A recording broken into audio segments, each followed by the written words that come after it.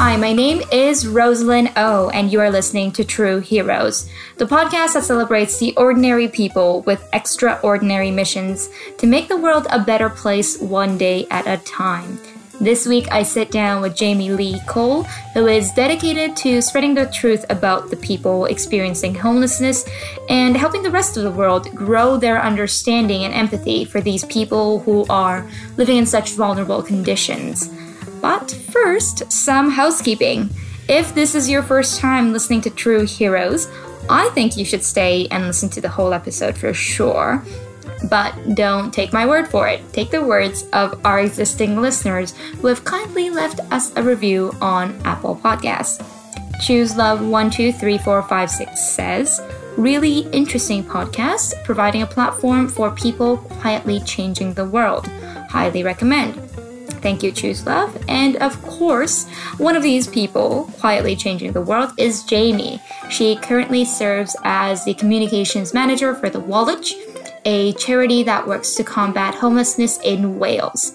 In this conversation, we cover unconventional ways to start a career in the so-called third sector when you don't have the luxury of tapping into the bank of your parents to fund your way through university or through unpaid internships. We also cover what are the real barriers for people experiencing homelessness to become independent and find their feet again. And most importantly, how we should interact with the people that we see on our own streets every day in our own cities. And without further ado, here's my conversation with Jamie.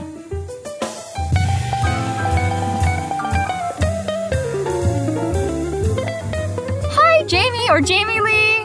Thanks for coming to my podcast. Hi, Rosalind. Nice to meet you. And what a glorious day it is today. Yeah, it is. We are sitting in beautiful Butte Park in Cardiff because we are doing an on-site recording for the first time. I'm finally out of my kitchen table. Very exciting. I know, my high-tech recording studio. We are actually here because there's a pretty cool event going on. Do you want to kind of set the context for what's happening around us? Yes. So we are live at the Homeless World Cup in Cardiff. So the Homeless World Cup happens every year. It hosts teams from around the world, and the football teams, I should have said that sport is football, could be any cup. The teams are made up of people who have experienced homelessness. So they could be at different stages of their recovery and progression at the moment. They might not be rough sleeping, they might be in accommodation, but they have experienced homelessness. So there are 3 pitches going on at the moment with lots of football and food and lots of buzzing activity going on at the moment. Right, so that'll be all part of the pleasurable noises that you'll be hearing through your earbuds any moment. And of course, Jamie, if you could first introduce yourself. I'm sure we gave a bit of a hint about describing the event, but could you introduce yourself? Yeah, so my name is Jamie Lee Cole. I am the communications manager for a homelessness and rough sleeping charity called The Wollage. We are in Cardiff at the moment, but we're a charity that's based across Wales. So we don't span out into the rest of the UK at the moment. So we're looking particularly at just the Welsh perspective of homelessness. But yeah, we've been running for about 40 years. We started with one hostel in 1978. So we had our 40th birthday last year, which was lovely. We did some nice events for that. But now we have around 70 projects across Wales. Wow. Which is great. And they vary. So there's outreach and responding to the frontline need. So going out and doing a breakfast run every morning in Wales' cities. So Cardiff, Bridgend, Newport, Swansea and Wrexham. And then we provide solution centres as well, where people can come and make appointments, like doctors or housing, welfare, that kind of thing, or even just come and have a shower and a hot drink, those sorts of things. We also have some hostels dotted around, and then we also have some learning and employability projects as well. So we want to create projects that engage with people who are either homeless or at risk of homelessness, and helping people break those cycles of homelessness as well, making sure that they've got sustainable way of living independently after we've put a roof over their head. That's okay. First of all, there's so much to unpack in that, so we'll go step by step. But I have a burning question, which is, in terms of introducing yourself, So are you Welsh? Yes, I am actually. I'm not a Welsh speaker, unfortunately. I'm learning bits and bobs. I have half a GCSE in Welsh education, which is very useful. So I'm originally from a little town a village actually called Gilwyn, which is about an hour away from here, just outside of a town called Abergavenny, which you might have heard of. It's very lovely. It's very cheese and chutney. They've got a food festival there that's very good. So lived in Wales all my life. Came to university in Cardiff and never really left because I love it as a city. It's very much a city with a town feel. Yeah, that's really true. Yeah, I was really surprised the first time I walked into Cardiff, and me being a bit of an urban planning and urban development geek, I was like, oh, streetlights, roads, people, how are they interacting with the built environment? But that's me being geeky, and I noticed that Cardiff, not only does the city look not that city-ish. Yeah, it's quite small. But even for the cities of the same size, it looks not that city-ish. But residents act like they are villagers or townspeople. Yeah, in some cases. I mean, people in rural Wales will probably tell you otherwise. Oh, yeah. Cardiff gets everything and everyone's so rude. But, they may not have been to London. So, yeah. Cardiff is great. It's, people hold doors open for you and say thank you. I don't know whether it's a Welsh thing, but everybody says thank you to the bus driver. I don't know whether it's a Welsh thing or a British thing, but to say cheers drive at the end of a journey is a common thing. Yeah. They do it in Vancouver, but they don't do it in Toronto. That's how you know the culture is different. It sounds like I'd rather be going to Vancouver than Toronto in that case. Don't tell the East Coast people. But anyway, coming back to obviously all of this huge topic and so many, like I said, so many things to unpack in kind of the work that your organization does, the work that you do, and if I could challenge you to summarize all that mission into a sentence or two. Yeah, so I would say we have 3 core objectives, and that's to get people off the streets, keep people off the streets, and create opportunities for people experiencing homelessness. Right, yeah. For all people, but especially for... Yeah, absolutely. I mean, we say that, you're only 2 paychecks away from homelessness in some cases, losing your job or, financial insecurity. If you look at things like the gig economy and, your Deliveroo's example, where your wage is insecure or, not a given, homelessness could be a real thing for you, or even housing, landlords and insecure housing is a big issue at the moment. It's tough out there. I mean, and Brits and Canadians are lucky enough to have healthcare coverage, but even if you do have a solid job, economically you're technically doing fine, but then an illness hits or an injury hits, and then things happen. And so in a way, it kind of applies to all of us, all of that. Yes. So that's where you are right now. You're with the Woolwich. And how did you get here? I got a little bit of a sneak peek. Just in our conversations prior to before we hit record. But if you could kind of give us a brief narrative about how you got to the Woolwich and why the Woolwich. Absolutely. So in terms of my professional career, I mean, I left university in 2013, so it's not that long ago, but the job situation was pretty dire. We had the financial crash in 2008, and, my parents didn't really want me to go to university, to be honest. They were very much, why don't you pick up a trade or something, or, stay home, work in the shops and all that kind of... I think it was more the fear of the unknown, to be honest, for them, because not many people in my family had actually been to university. But the school I went to was quite good. My grades were all right, and it was kind of assumed that I would just go. So I came to Cardiff University, loved every second of it. I was a bit of a wild child, if I'm honest. But I definitely learned independence.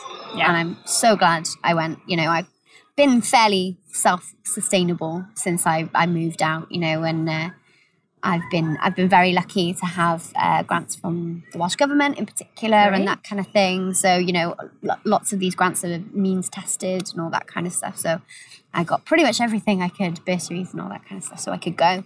So I graduated in 2013. I moved home for maybe about a month and was just like, nope, I live in the city now and that's where I want to be. So I was still in my student overdraft. I moved in with a few friends, managed to get a deposit for rent and things like that. Had no job lined up. So I was like, oh gosh, I need to get anything, absolutely anything. So I got a really terrible sales job for a bit. I did that for a couple of weeks. It was awful culturally. It was not my scene at all. It was very power and money hungry. It was all commission based. So it was not what I was about. I learned that it was an industry I did not want to work in.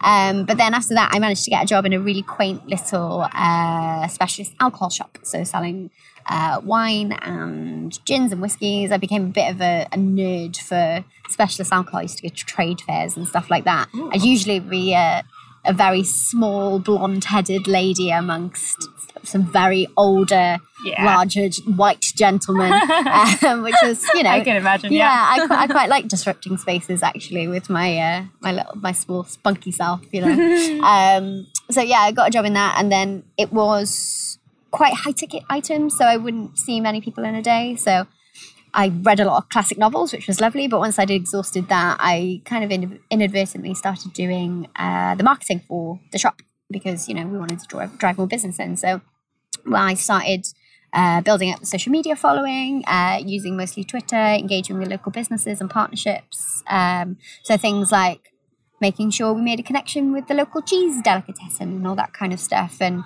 making referrals, to sending people their way if they were buying stuff with us. And we did a couple of wine tasting evenings and that sort of thing, and building media partnerships. So local publications in Cardiff, seeing if we could write, Father's Day specials, articles and things like that, talking about whiskey and how it's great for your dad. I mean, hate to be gender stereotypical, but it works. It worked, and they wanted it. Sells. And yeah, absolutely. So so I did that for about a year, and then I managed to get my foot in the door with a communications agency. One of my best friends, his sister used to work there, and referred me for a job, which was great. So I was in-house there, so I started marketing the marketing agency, which is quite meta. So I did that for about 3 years, and I learned so much. It was very, very fast-paced. It was quite a left-leaning agency, so we did a lot with trade unions, personal injury solicitors, public sector, all that kind of stuff. Got to do a little bit of client work, which was lovely. I'm a big fan of events and being on events teams, and I learned how to do PR for the first time properly, learning how to write press releases, improving my writing.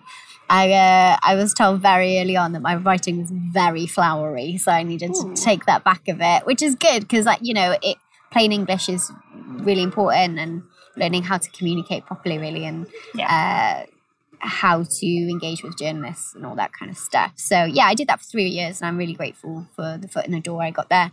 But to be honest, the goal was always to work in the third sector. Right. Throughout all of that period, I was volunteering. I'm really passionate about volunteering. And actually, I think most people within the organisation I work for now is passionate about volunteering, because most people have given up their free time at some point to do something for somebody else. It's just kind of in most of our natures.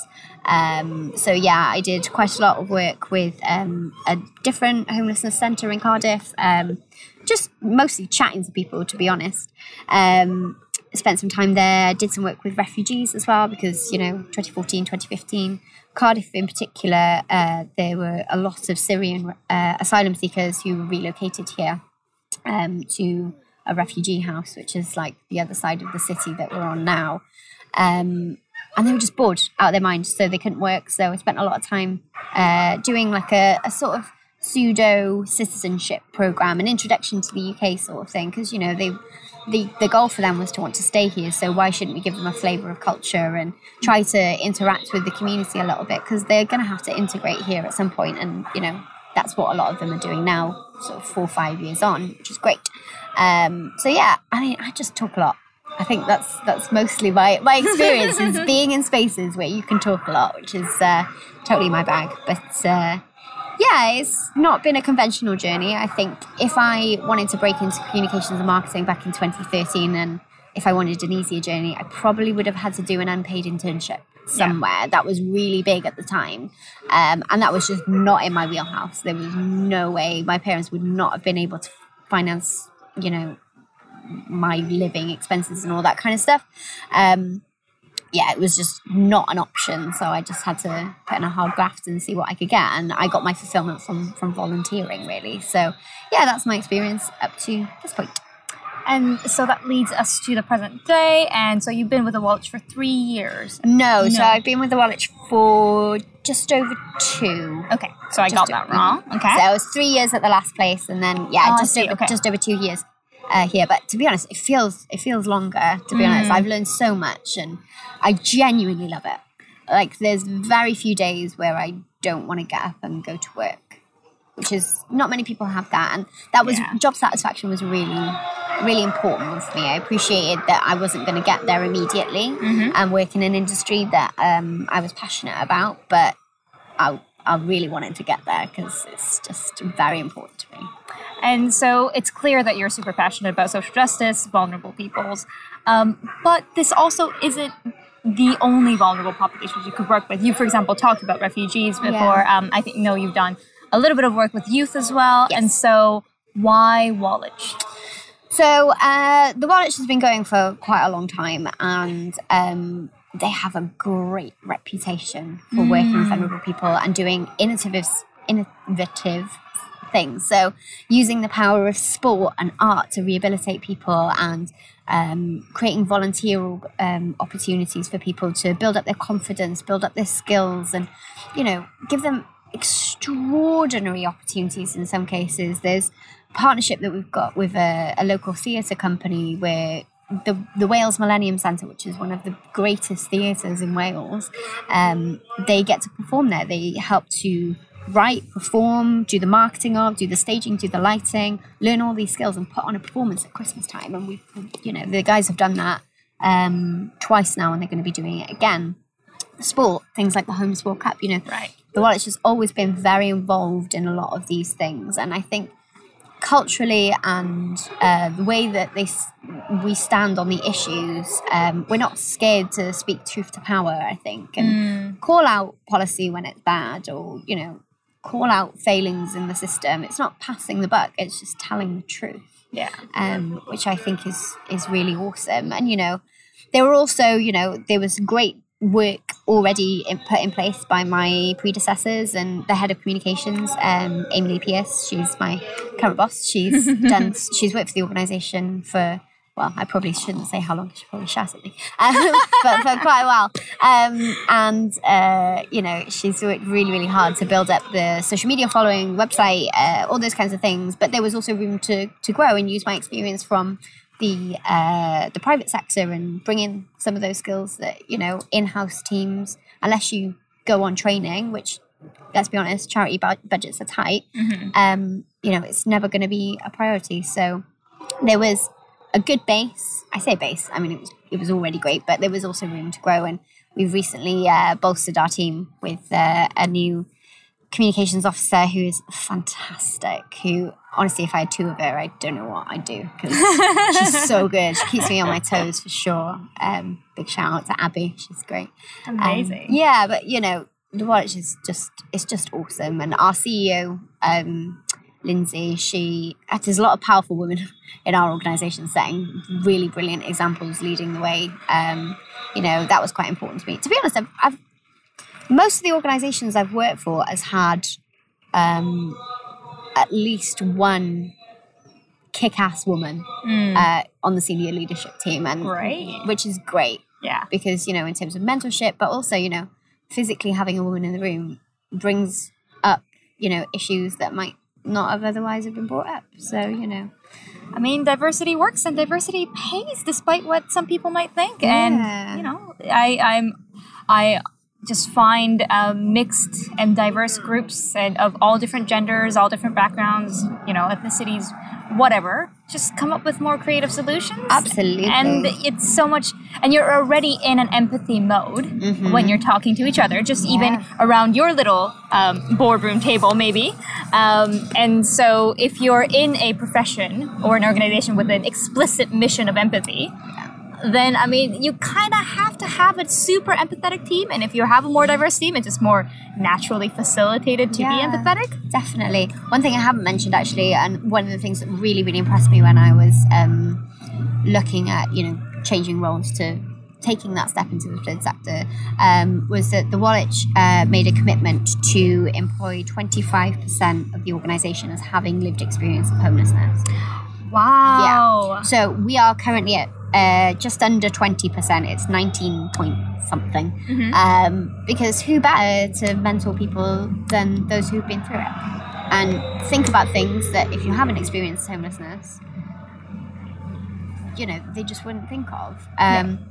So yeah, it's pretty awesome, and it goes from the bottom up, the top down, all levels of the organisation. Our CEO Lindsay, she has experience of homelessness in her youth and has just done incredible things.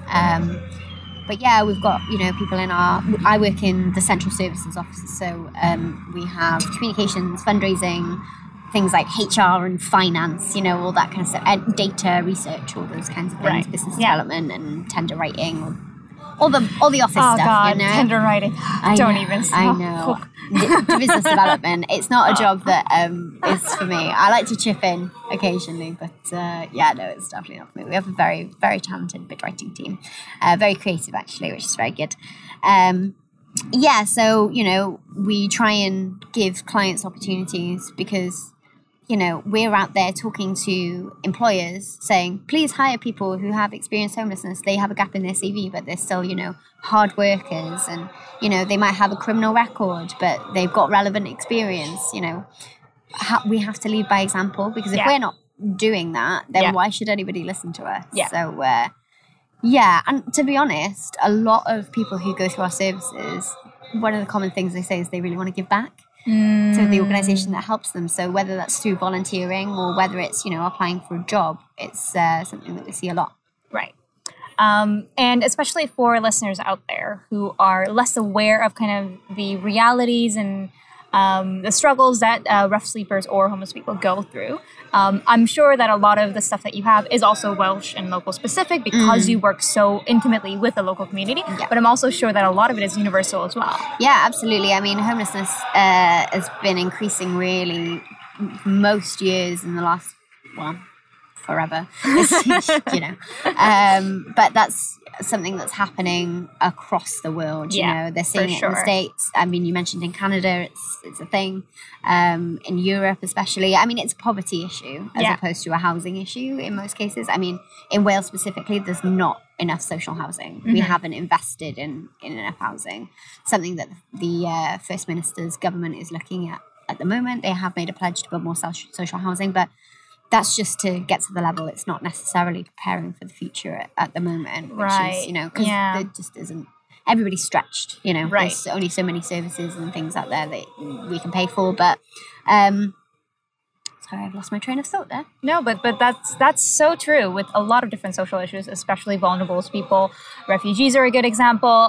It's a lot of it is firefighting. Yeah. And not actual proactive planning. Responding, and there's no prevention. There's no talk about prevention anywhere. It's just about how do we deal with the current issue at hand and not make it a complete disaster. Yeah. And I mean, I really want to get out of that firefighting mindset so that we can start talking about the future and being ready and, just having capacity. Yeah, that's why we work. We have, around 70 projects, and some of them are, like I said, they're not all frontline. So some of them are prevention based or working with people that are at risk. We have some services in Neath, Port Talbot and Swansea called the Prevention and Wellbeing Service. It's called PAWS for short. They love an acronym. It's, That's a charity thing. Oh, gosh. It's a charity thing. It's a government thing. It's public sector. Oh, it drives me bananas as a communicator. Why would you abbreviate something just to make it catchy? A lot of the time it's very shoehorned, but anyway, that's a bugbear of my own. So we have a prevention and wellbeing service down there. So that could be helping with anything from, your physical or mental health. It could be mediation between family members where a relationship has broken down, budgeting advice, financing, all these things that we aren't taught at schools that, we, as charities in the third sector, we have to plug the gap with. So, the firefighting, it's not sustainable. And we know that because homelessness has been increasing. Yeah. Oof. And if you had to kind of narrow down the top 3 needs that a rough sleeper and homeless person, which admittedly they might also have different needs. Yeah. But what are some of the three biggest needs that that person has, and what are some of the biggest barriers for them to get that? Yeah, I mean, in terms of barriers, we've got a system at the moment that was put in place to prioritize people into housing. So it's called the priority needs system. We're calling for it to be abolished at the moment. So it's things like, it sounds good, but in reality, it's causing a lot of people to wait longer waiting times, and people are slipping through the net. So if you're sort of, under 18 or a woman, or if you're pregnant, you're the priority. Right. Which is great. Okay, yeah. But the majority of our client base are single men. Yeah. Yeah. There's single women as well, or couples. There's like hardly any couples accommodation. And, if you want, say you've had a breakdown of trust everywhere in your life, but you found somebody that you love and you live a street-based lifestyle together, you're surviving together, why on earth would you not want to then go into housing with that person? I mean, it's a miracle. It's something that we should encourage and support and try to enable. Yeah. Oh God. So we're calling for an abolishment of that system, because it's just not working. Everybody is a priority. Everybody should be. Yeah. It should be when people present, that's when you help them. Yep. And try and get them into housing. But then also there isn't enough housing. So social housing, there's been an underinvestment. We know this. We've had, periods of austerity and a lack of investment all around. And we are relying a lot more on the private rented sector, private landlords. Mm-hmm. And that's obviously a lot more tricky, because as a landlord, you want to... It's an investment. It's a lucrative financial gain for you. So you want to run a sustainable business where people pay you rent and don't smash up your properties and all that kind of stuff. If you can't get references, if you can't get a deposit, all these things are barriers to our client base. This, by the way, sorry, I don't know if you can hear it in the background, is the Welsh national anthem. We were talking earlier about how you'd never heard it. It's a beautiful thing, and it makes me tingle all the time. It's solely in Welsh. It's probably something that I still haven't nailed all the words to, but it's lovely. It's okay. I can't sing the Canadian anthem in French either. Can you not? There you go. But it's beautiful. Perfect background music for what we're talking about. Yeah. Oh, I've got a surge of national pride, but in a nice way, not in a, white supremacist way. Hopefully not. No, definitely not. No, the Welsh, I've cried many times this week over the Homeless World Cup, just seeing beautiful things, and especially, the Welsh team who, they get to wear their nation's shirt and represent their country, and it's just happy lovely. Tears. Yeah. Happy tears all the way. Oh my God. The reason I've been wearing sunglasses all week is not because it's sunny, it's just because I'm permanently crying. Just hiding it. And now we're just hearing cheering just about this topic. It's perfect timing. Yeah. The people are just cheering about. Yeah, definitely. So we were talking about barriers, weren't we? Yes. And the need, really. So there's those two things, and then what would we say the third thing is? I mean, local connection. So it's not part of the priority needs system, but you have to have a local connection to the local authority that you're in, right, to receive help in most cases. So Cardiff, for example, attracts a lot of people from towns and rural places, because if you come from a small town, everybody knows everyone. Your family might live there. You might have had really traumatic experiences there. You might have a reputation there. Maybe you not behaved particularly well because you've been in a bad situation. Right. So you migrate to another place. And, a lot of our client base are very nomadic. Yep. Because, that's just the nature of, their lifestyle. Yep. But having a local connection,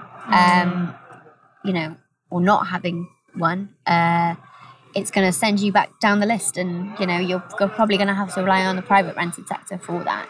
A lot of people can access our services, but in terms of getting into temporary accommodation, it's really difficult for you. So, and especially that's just within Wales and the Welsh local authorities. You could come from England or Scotland. You could come from Europe. There was a surge of Polish guys who were making up a big percentage of our client base for a while. Because of, after the recession, they come here to get work, and there wasn't any. Right. So that was pretty horrendous. So yeah, local connection, ending that would be great. We'd also like to put prison leavers back into the priority need hierarchy, if priority need is going to stay around, because that's changed. It used to be that prison leavers were, high up on the list, and there was a proper pathway for getting people into housing. They've been taken off the list because of all councils are stretched. But we are seeing more people with offending backgrounds. People are reoffending to go back into prison because they need shelter. Yeah. And they've got a routine there. And it's, isn't that awful that would be considered easier? Yeah. Horrendous. Oh my God. Oh, you're bringing out like the social justice warrior in me. You're going to make me mad again. Not at you, but just at the world. Yeah. And at society and power and all of those things. And it brings me back to, for example, thinking about Vancouver. I used to get involved as primarily volunteering with different homeless initiatives. One of the things that I did was I designed and led some homeless walking tours. Oh, wow. Talking about urban poverty. And so... Wow. Yeah. That's awesome. Yeah, so that was quite interesting. So I did it through like Airbnb Experiences, if you've heard of it. So and what I wanted to do was so that it's not about poverty, but because what you said earlier during our conversations outside of this recording about isolation really resonated with me. And in Vancouver specifically, because it's the warmest city in Canada, basically everybody from Western Canada all migrates because they will basically not survive the winters on the streets. So everybody all comes to this one city. A lot of people don't belong there, like quote unquote don't belong there, or feel they're not from there. They feel that they don't belong. They don't have those, not necessarily local connections in the formal way, but as in they don't have a community. They don't know the networks because these rough sleepers and people on the streets have that tight network often, don't they? They're helping each other. They know who's around. Survival, pooling resources, all of these things you would do if you were in that situation. And they check on each other. Yeah. And they know each other by name, and they form friendships and sometimes rivalry. All of these, interesting and confusing and complex relationship things that you get to develop over time. But if you're new and you don't fall into that, it can very easily be very cliquey. Yeah, I've found that at least back in Vancouver, it was very cliquey. Sure. By racial ethnicity, by your background. Oh, interesting. And a lot of Indigenous people will stick with Indigenous Canadians, right? So those kind of things. Okay. I don't know. And perhaps that's not relevant for Welsh context. Yeah, I think it is. I mean,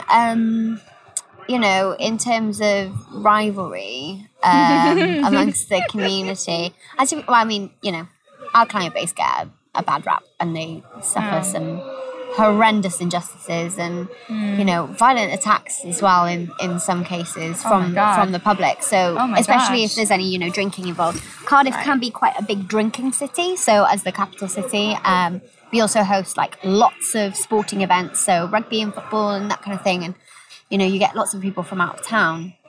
And I've heard some horrendous stories of people being attacked on the streets because, they're just in the wrong place at the wrong time. Right. People are terrible sometimes. Yeah. We had, there's a volunteer on site actually this week at the Homeschool Cup, and he was carrying a big bag of footballs from one place to another. It wasn't even dark, it wasn't particularly late, but he was attacked on his way home by somebody who wanted to take those footballs from him. And he had to have stitches in his head. He had a concussion, but he was back here the next day, and we were like, dude, sit down. Like, you don't need to be. He's a ball boy, so he's, we're like, your depth perception might not be up to it today. Just have a sit down. But for a bag of footballs. For a bag of footballs. Oh my goodness. Heard people being spat at. There's a really charming lane called Chippy Alley in Cardiff where it's just all the takeaway places. But for most people stumbling out there after they've had a few drinks, they end up throwing their, curry flavoured chips and all these kind of greasy foods and stuff like that at people who are sitting on the floor, and it's just not nice at all. But that being said, you do see kindness too in some places. Let's go hopeful. Yeah. Yes. Is there a positive angle? Yeah, absolutely. not be mad at humanity. I think there is a genuine want to do something to help people at this moment of time. Last year, we collect our own figures in terms of who we interact with on the streets of Cardiff. So we have a rough sleepers intervention team that goes out every single morning. They know most people on the streets by name. They try and interact with them by first the olive branches, a bacon roll and a cup of tea, or a hard-boiled egg. Very Welsh. Yeah, absolutely. Very Welsh, of course. Yeah, absolutely. Who doesn't want a bacon butty? It's lovely. Yeah, that's the first point of contact, and then it's housing advice and support and signposting and all those types of things. So we collect figures, we collect data on that. Last year was our high point in terms of the figures. We have seen a 30% decrease the last period, so the last quarter, compared to the quarter the year before, which is awesome. 30% decrease of people on the streets? Yeah, right. Yeah, of people that we've interacted with. We're not going to interact with everybody because, how can you, hidden homelessness is a real thing. So it's going to be a conservative estimate, but it's a good idea of general trends.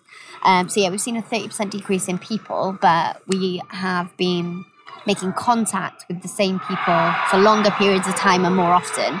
So that suggests more entrenched homelessness. Right.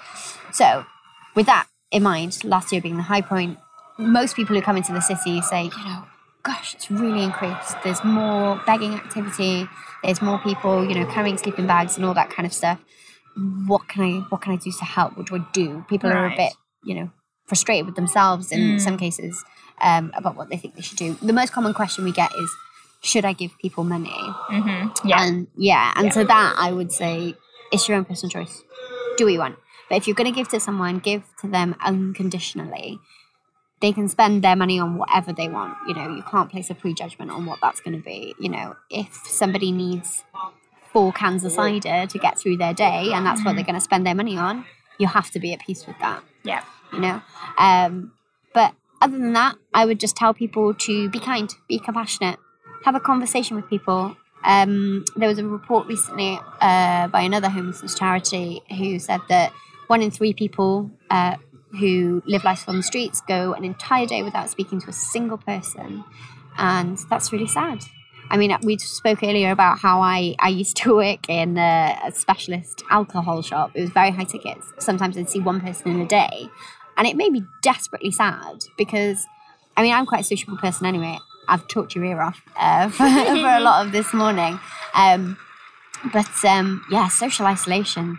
Yeah. Being in a community but not part of it, that's really tough. So if you see somebody, have a conversation with them, ask them how their day is, what they've been up to, how's the weather, boring stuff that we take for granted that people genuinely want. And then if you're gonna, if you're not comfortable giving people money but you want to buy them something, just ask them what they want first. Yeah. Because choice is also important. Yeah. Somebody might have already bought them 3 sandwiches today. They don't want another sandwich, or they've had 5 cups of coffee. I don't think they want any more. Just ask them what they want. Do they want sugar in their tea? Things that make people remember that they are valued and they are a person with real feelings and choices. Yeah, that's something that we can do with a very small act of kindness. Yeah. Amazing. And I feel like you might have answered this question already, but if you have kind of like a call to action or like a small thing that a listener in any country around the world, there's actually not that many UK listeners. We get a lot of Canadian, Indonesian, Australian, a few Dutch listeners, and a lot of American listeners as well. We got some lovely kids running around in the background, by the way. Enjoying the lovely park. Yeah. As it should be. Exactly. This is what we want in a park. Yeah. But what was I saying? Yes. If there is a small action that a listener could do in their own city, what would it be? So we really think that homelessness is everybody's problem. We need a community response to homelessness. Play your part and do what you can. You don't have to go out of your way to make a big gesture. It's small, micro acts of kindness. It's having conversation. It's, employing somebody who's experienced homelessness or somebody who might conventionally be at risk, somebody who has a criminal record or a gap in their employment, those types of things, or has a mental health issue or a disability, all these things. Or could you support a local charity who does it? Could you volunteer your time if you don't have the financial support to be able to do that? We talked earlier about being advocates of volunteering. you get a lot out of it as well as giving, you learn different skills, you meet different people, you learn about different ways of life, which is pretty awesome, to be honest with you. But yeah, I would just say play your part, find out what's happening in your community, find out what the need is, because it's not going to be the same in every city. But what is the same in every city is that we all crave human interaction and connectivity. I was watching a talk the other day actually about addiction, and obviously there are some crossovers with things to do with things like addiction and mental health and all those things. Not every homeless person has a mental health issue or an addiction, but some might. And, some might have an addiction because they've become homeless, or they might become homeless because they have an addiction. There's no one-size-fits-all to these things. But yeah, I was watching a TED talk about it and how, we're treating people wrongly in terms of addiction. We need to be connecting people and giving people things of value to do, to take they might give them experiences and a routine that makes them want to give up whatever their habit is and give them something else to focus their mind on. That's why we do the arts projects and the sports projects and that kind of thing, because somebody scored a goal, I think. Yay. He had a big cheer. Yeah, connectivity. Bring people into your community and just do your bit, play your part. Amazing. And if you had a kind of like a birthday wish, not necessarily that it's your birthday, if you had a birthday wish, what would you hope to see in the future, whether for yourself, for the people on the streets, for Wales, for Woolwich? That's like 4 questions wrapped into one. Yeah. But basically, what would you want to see in the future if you had one birthday wish? I mean, I think a birthday wish, I could go big, but I think in terms of what's achievable, I mean, for me as a communicator, I we do printed material, we engage on social media, we also liaise with journalists and things like that. In terms of what my profession can do, and those that we communicate with, I think it's promote compassion and compassionate language. Don't sensationalize the issues.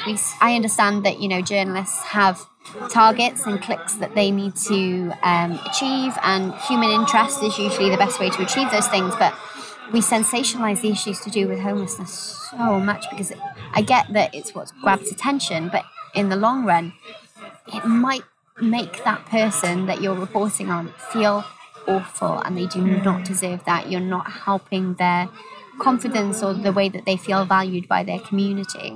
We, in terms of our language, we don't say things like the homeless because that's quite othering. It's like a homogenous group that doesn't have much of an identity. We try and bring it back to people as much as possible. It's people experiencing homelessness, because people aren't defined by a label that's been given them. They shouldn't be anyway. It's an experience that they have, and it's not going to be forever. Hopefully. Yeah, hopefully. Absolutely. I think as communicators, I think we need to be speaking more compassionately, and we need to be acting more compassionately. We talked about volunteering and all those kinds of things, but I think we can do it in the way that we write about people as well in terms of our industry. It's really frustrating for me as one of the big parts of my job is protecting service users when they're doing interviews and things like that. So making sure that they're being treated with respect, and making sure that they know that they're in control of their story and their truth. They only have to give away as much as they want to. There's absolutely no pressure. And I mean, I've stepped in and stopped interviews where I think, there's been overstepping of boundaries and pushing questions that the client clearly doesn't want to answer. I think it's recognizing that impact that you can have on somebody's lives with words. And because that's what, influences public consciousness. There's a big divide in the UK at the moment in terms of ideology and how we deal with things. And in one camp, there's please treat everyone compassionately, and in the other, it's, send these people away. Why don't you just give them a job? They're all layabouts. They're all lazy. They've brought it on themselves. It's pull yourself up by your bootstraps. And it's not something that I agree with. I would say organisationally, I don't think we agree with either. You know, you have to create pathways and create opportunities and give people a foot in the door, because that's the way that they're going to break out of cycles of homelessness, because otherwise you're just setting people up to fail. Some people need a bit more help than others, and I'm okay with that. Amazing. And we're going to have to wrap up pretty soon, and I think there's a million things that I think you and I could follow up on. I'm really interested in the work that you do, in the work that Woolwich does, and also just how social justice and vulnerable social justice gets kind of acted out in our cities, and how vulnerable people of all different kinds of situations are protected and are eventually able to thrive in every city. So I'm very interested in this. I would love to follow up on it. I'm sure there's listeners out there who would as well. And how should they do that? So you can follow The Woolwich on Twitter, Instagram, Facebook, YouTube, LinkedIn, where we provide thriving content every day. We've started doing a lot more in-house in terms of like videos and all that kind of stuff. Ooh. And client stories. So yeah, our handle is usually The Woolwich. I think on Facebook it's The Woolwich Wales, and on Instagram it's Homeless in Wales. Right. You can find us there. Or you can visit our website, which is thewoolwich.com, which has a little bit about everything that we do, all our projects. You can even have a little look at a map of Wales, and if you're not familiar with Wales itself, find out what we're talking about geographically. And yeah, you know, we try to update it as much as possible. Great. I am going to, first of all, get all of the actual handles from you, probably over email. And I'm also going to spell it for you in the show notes, because, you know, Woolwich is not perhaps spelled the way that you think it would be spelled, especially for non-Welsh people. It's also like a big property development in Singapore, I think. So, okay. The irony of that is like luxury apartments. The irony of it is hilarious. So we do get confused with that quite often. Right. Oh, what does Woolwich mean? Is it Welsh? I'm assuming it's Welsh. No. So our founder in 1978, he was called Anton Woolwich Clifford. So we were the Woolwich Clifford community for a very long time, and then we changed to just the Woolwich. So unfortunately, it's just somebody's name. Some dude's name. Fair enough. That's how it usually is, for better or for worse. And last question, the question I didn't tell you about, which is knowing the title of our podcast. This is also a recurring question for every person that I interview. Do you think of yourself as a true hero? No. Just because, we talked about doing our bit and, you know, playing your part. I don't know. I think it's hard, isn't it? Because the crisis of confidence happens a lot with a lot of people at different stages of their lives, and you need time to reflect on what you have actually achieved. For me, you know, it's really hard not to compare ourselves to the frontline staff, the support workers who go out every day and support people. But then, you know, they have told me in many cases they wouldn't want to do my job. So, you know, hero, very strong word. Though that being said, actually, we have started developing badges at the moment for our supporters called Woolwich Heroes. So, which is really nice. So, I don't know. I think anybody who does their bit is a hero. And that is true. Amazing. Thank you very much. Thank you so much, Jamie, for coming to our podcast. Thank you for having me, Rosalind. It's been such a pleasure, and hope to catch up with you more just in the coming weeks. Yeah, that would be lovely. Amazing. Thank you. Prior to the interview, I was actually worried about recording this outdoors because I don't have the fanciest equipment that would eliminate all the surrounding noises. But it actually turned out that I sort of enjoyed the little interruptions in our conversations and all the kind of environmental sounds. It was everything from birds chirping, from little children playing about, national anthems playing in the background, and cheering from the crowds at a goal for one of these amazing teams who are truly victors over some of the greatest hardships that a person can face. And all of this was almost poetic to have these inserted here. Each of them were such beautiful sounds, and I feel very privileged to have attended the 17th Homeless World Cup, and even more privileged to be able to capture and archive via audio some of the real beauty of this amazing event and kind of deliver it through audio to you. And of course, the real beauty is behind the voices of people who worked hard to ensure that this event was a success, like Jamie. And of course, the cheers for the amateur football or soccer players who are participating in the matches. And I would also argue these people are just as much of true heroes. And if you are so inspired, please check out the organization that Jamie works for at www.thewallich.com. Wallich is spelled Wallich.